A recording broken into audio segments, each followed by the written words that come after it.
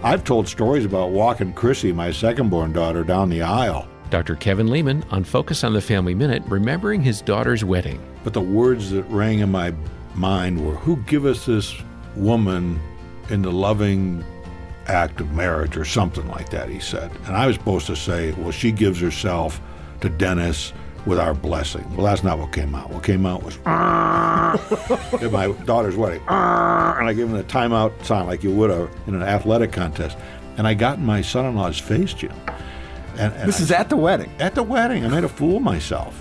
And I said, I ain't giving her to you. Till I hear it from your lips, you're going to listen to her, you're going to honor her, you're going to love. I gave him Ephesians 5 revisited. You'll hear more touching and fun parenting stories from Dr. Kevin Lehman at FamilyMinute.org.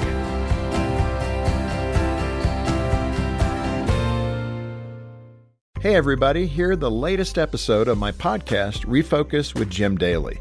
Dr. John Lennox talks about how we need to show both love and truth to others. Love and truth they find difficult to put together because love without truth becomes sloppy sentiment and truth without love becomes hard and can be vicious. Dr. Lennox will help you overcome barriers when sharing your faith on the next Refocus with Jim Daly.